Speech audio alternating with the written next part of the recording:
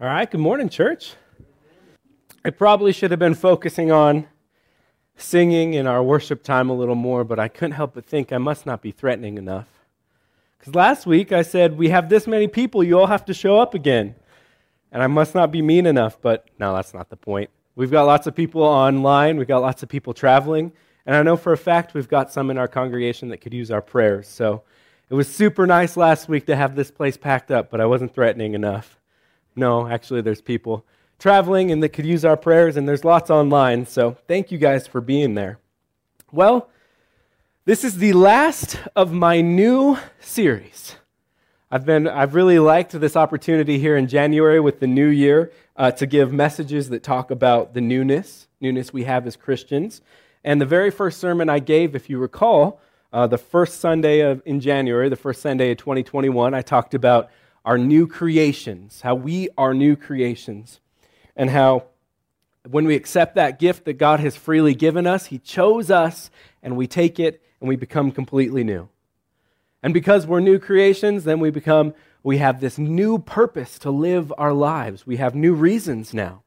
We don't need to check all the boxes of this world because we're focused on living for God, serving God and becoming like Christ. And then that led right into last week's sermon that I talked about our new life. How when we are new creations with a new purpose, our life starts to look a little different. We don't live lives exactly the same anymore. We're changed from the inside, and that comes to the outside. All of that builds up to this last one. And this last one is so, so special.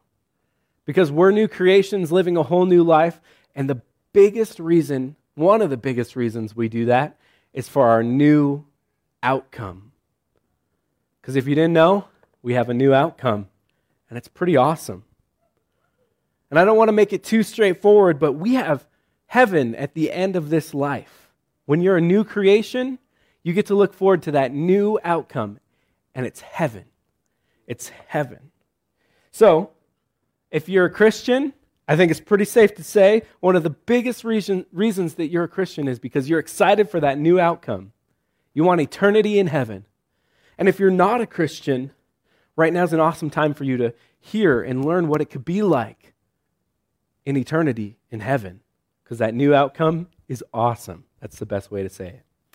So this morning, the first scripture I want to go to is one that I referred to at the very first sermon of this year.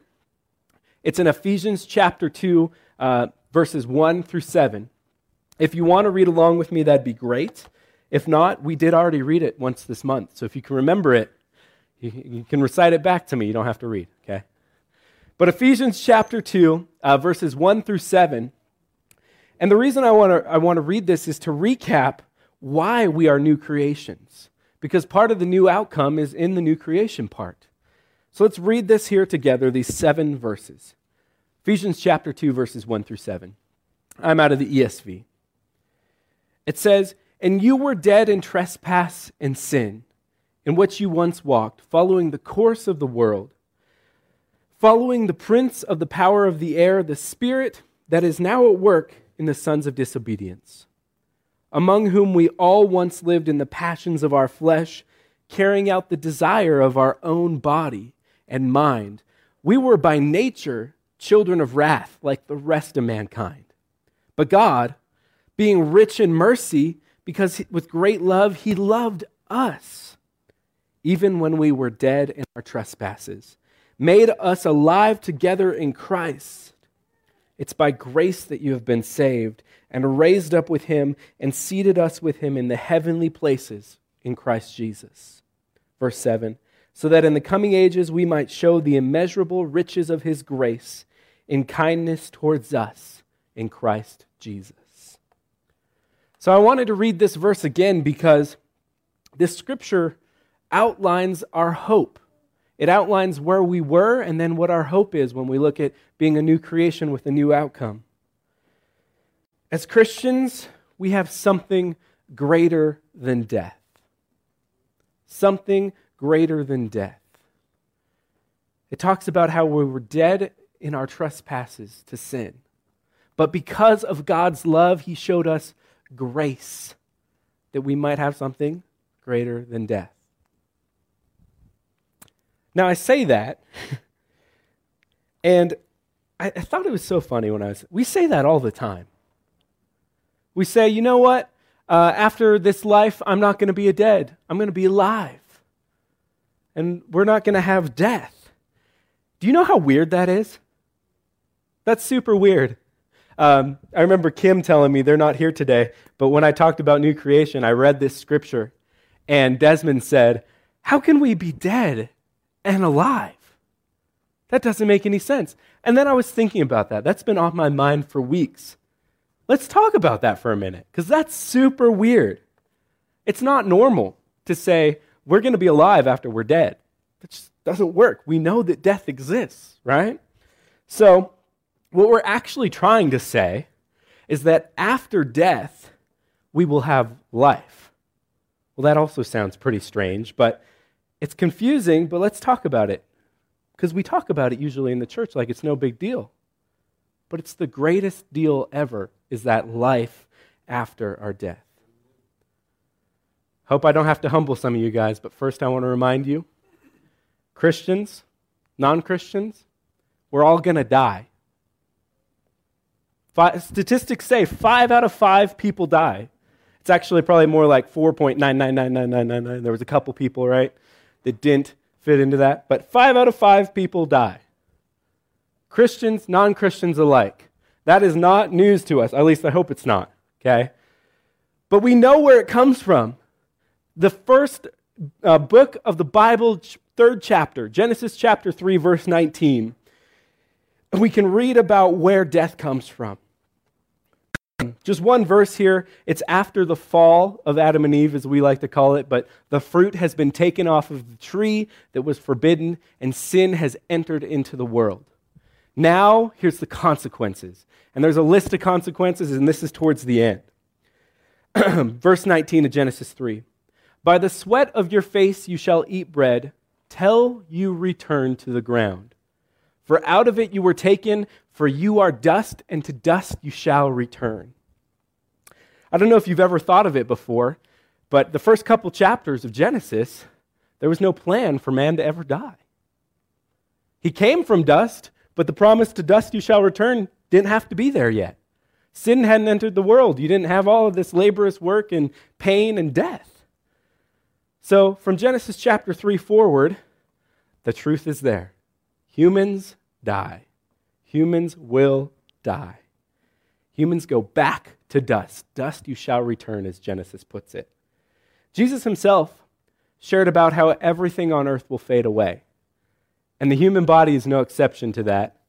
Matthew chapter 6, he's talking about where we should store our treasures. But it applies here as well, right? All will pass away. Matthew chapter 6, verses 19 through 21, if you want to open your Bibles there, read along. Jesus himself said, do not lay up for yourselves treasures on earth, where moth and rust destroy and where thieves break in and steal, but lay up for yourselves treasures in heaven, where neither moth nor rust destroys, and where thieves do not break in and steal. For where your treasure is, there your heart will be also. Jesus said that everything on this earth will fade away. He gave us good pictures, right? Moths will come in and eat up. Thieves will come in and steal and destroy. And I'm going to add to it here. Your human body, it'll die.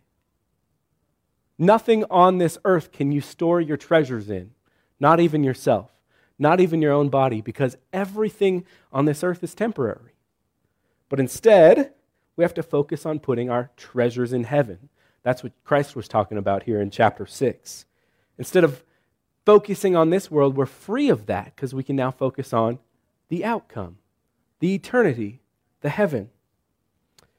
Because even though we're going to die on this earth, we will live continually in heaven. That's laying our treasures in heaven. So the main difference for Christians and non-Christians, or those followers of Christ, is when you die, you're either dead or you're alive after. And that's the part that we kind of gloss over so easily, but we have hope after death. We don't just go in the ground and be dead forever, but instead we know we get to go to heaven. We can read about that hope in 1 Thessalonians. I invite you to grab your Bibles. 1 Thessalonians chapter 4. And I think we read this scripture back in the end of August. I talked about heaven some then as well, but when we're focusing our perspective on death, this is some of the greatest scripture. If you ever need hope about someone who's died, who loved God, this is a great place to go. 1 Thessalonians chapter 4, starting in verse 13. All right, read it along with me. I'm going to be in the ESV. Paul writes, "We don't want you to be uninformed, brothers, about those who are asleep, that you may not grieve as others who have no hope. For since we believe that Jesus died and rose again, even so through Jesus God will bring with him those who've fallen asleep. For this we declare to you by a word from the Lord, that we who are alive, who are left until the coming of the Lord, will not precede those that have fallen asleep. For the Lord himself will descend from heaven with a cry of a command, with the voice of an archangel, and with the sound of a trumpet of God. And the dead in Christ will rise first. Then we who are alive, who are left, will be caught up together with them in the clouds and to meet the Lord in the air. And so we will always be with the Lord. Therefore, encourage one another with these words." Encouraging words for those who know Christ. After death, we get to go up and meet Christ in the air and be with him and always be with the Lord, is how my version said it. So let me recap. Humans are going to die. Got that one? Okay. Humans are going to die. But if we're new creations, we're followers of Jesus, we have heaven after we die. Here in 1 Thessalonians, it's a very descriptive passage about what that time is going to look like when we transition from dead or on the earth to being in eternity with heaven, in heaven with Christ. When Jesus returns, the dead in Christ will rise first, and then the alive will meet him in the sky. It's a pretty creative and imaginative and powerful description of what heaven, the beginning of heaven, will start to look like. They'll be caught up with him, and then my version said, and they will be with the Lord always. Always has no end. Always with the Lord. And we talk about, life after death or heaven like it's just normal. But if you think it's just normal, read that again, because that was kind of crazy. That was very, very crazy to see that that's what the end of our life will be like.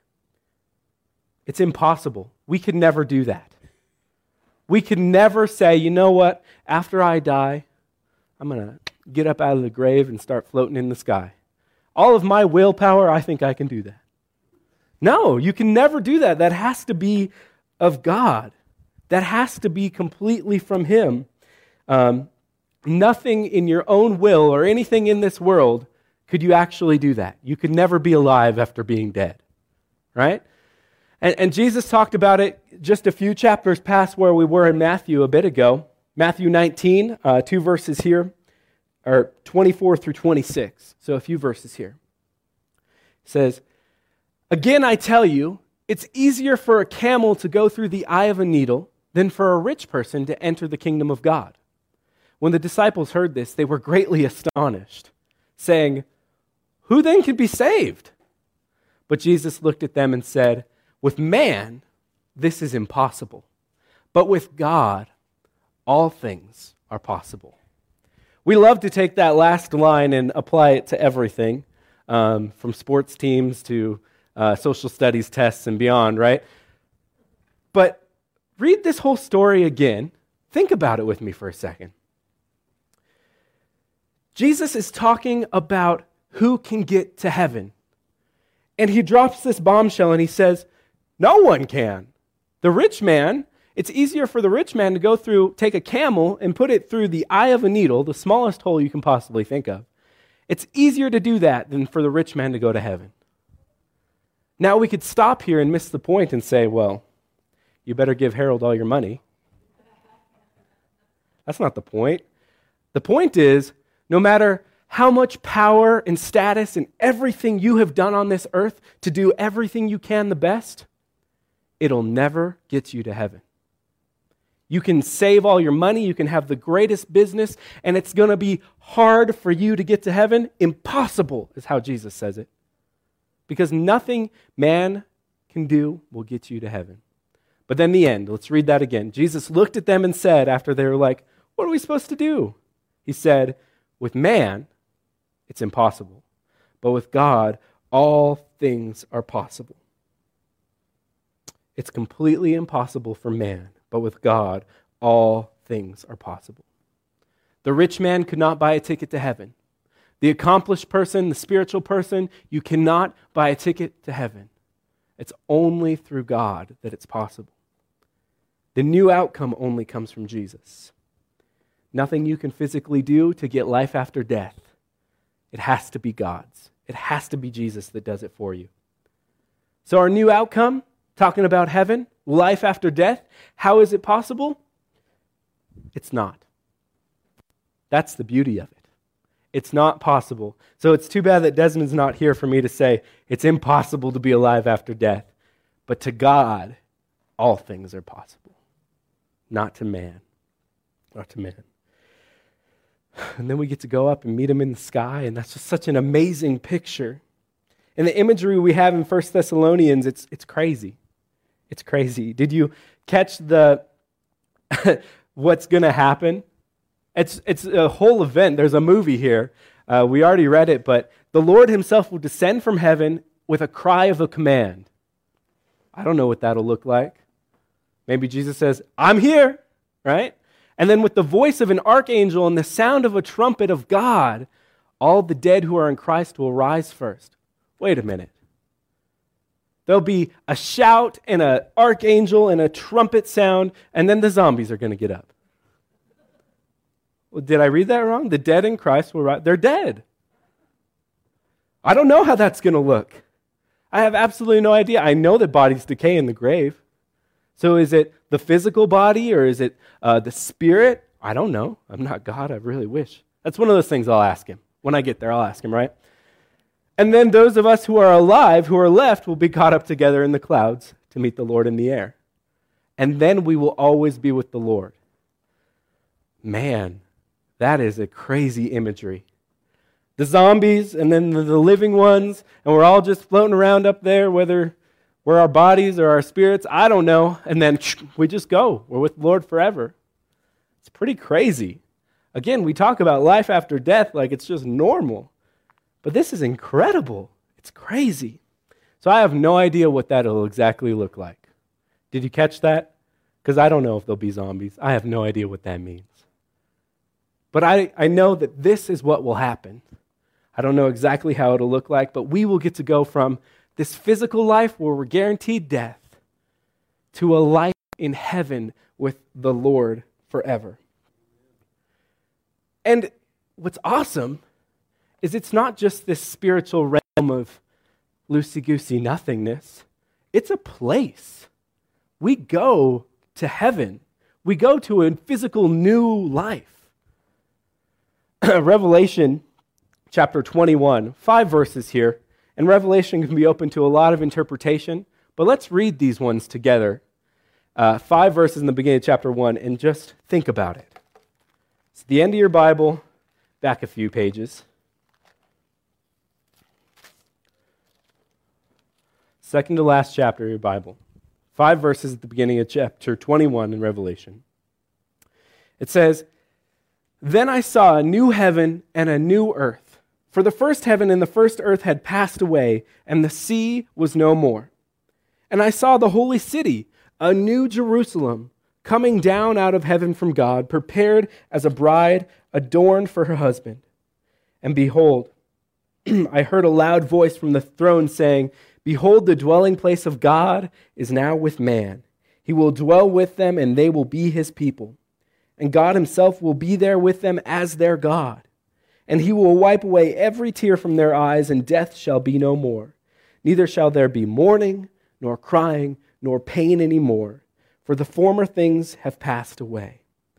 And he who was seated on the throne said, 'Behold, I'm making all things new. He said, write this down, for these words are trustworthy and true. Why'd I read that scripture out of Revelation? Well, it's to say this. Our new outcome is a promised new life. It's not just a place of nothingness, but it's not just spiritual, but it's also physical. All things are made new. Revelation says it's like a new Jerusalem. And I think that's a good terminology because Jerusalem in scriptures is one of the greatest cities. One of the greatest cities, God's city, right? So it'll be new, greater than Jerusalem was on this earth. Sounds pretty great. It'll also be a physical place and the dwelling place of God. We read how he was on the throne and meeting people. But not just anyone gets to go in.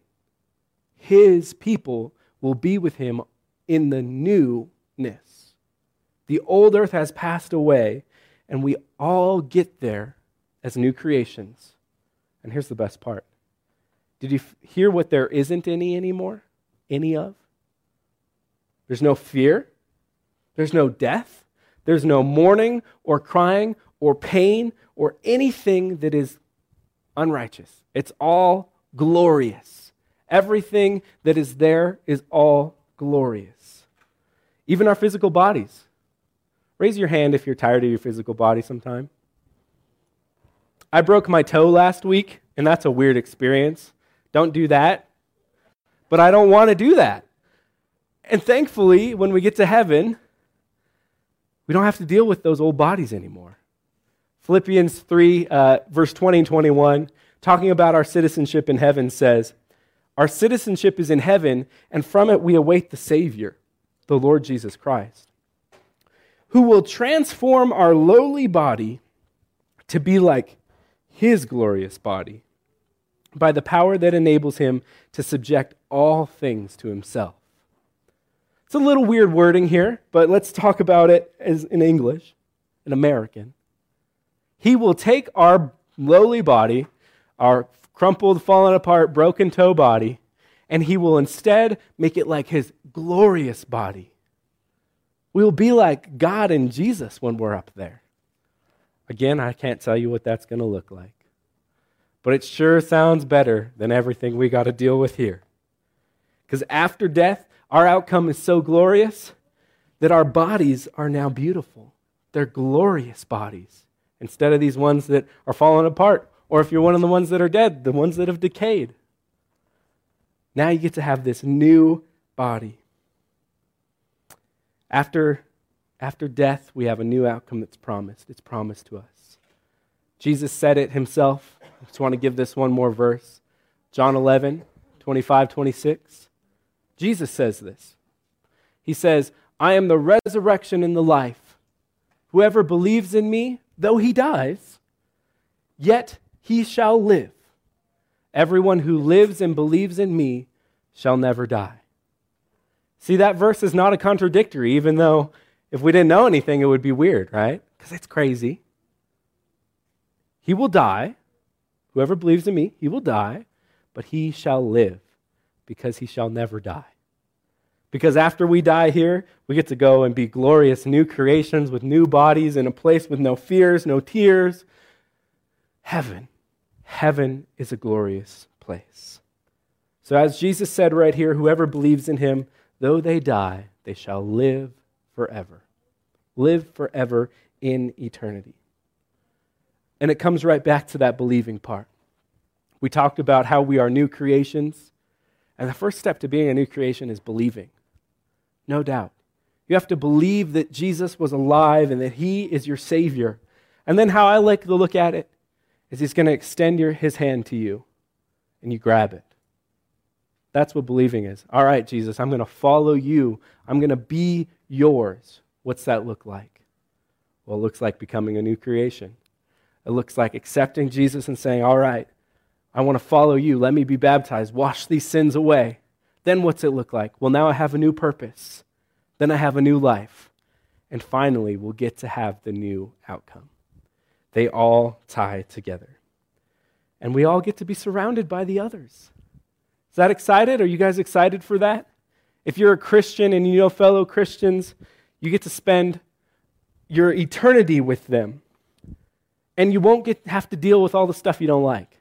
There'll be no fears or frustrations or tears. So all of you will be perfect up there, just like me, which will be so nice. Man, I tell you what, so nice not to deal with myself sometimes. Our new outcome is very awesome. It's very glorious, and I cannot wait for the day. But until then, we have a new life to live because we have a new purpose, because we're new creations. Thank you, guys.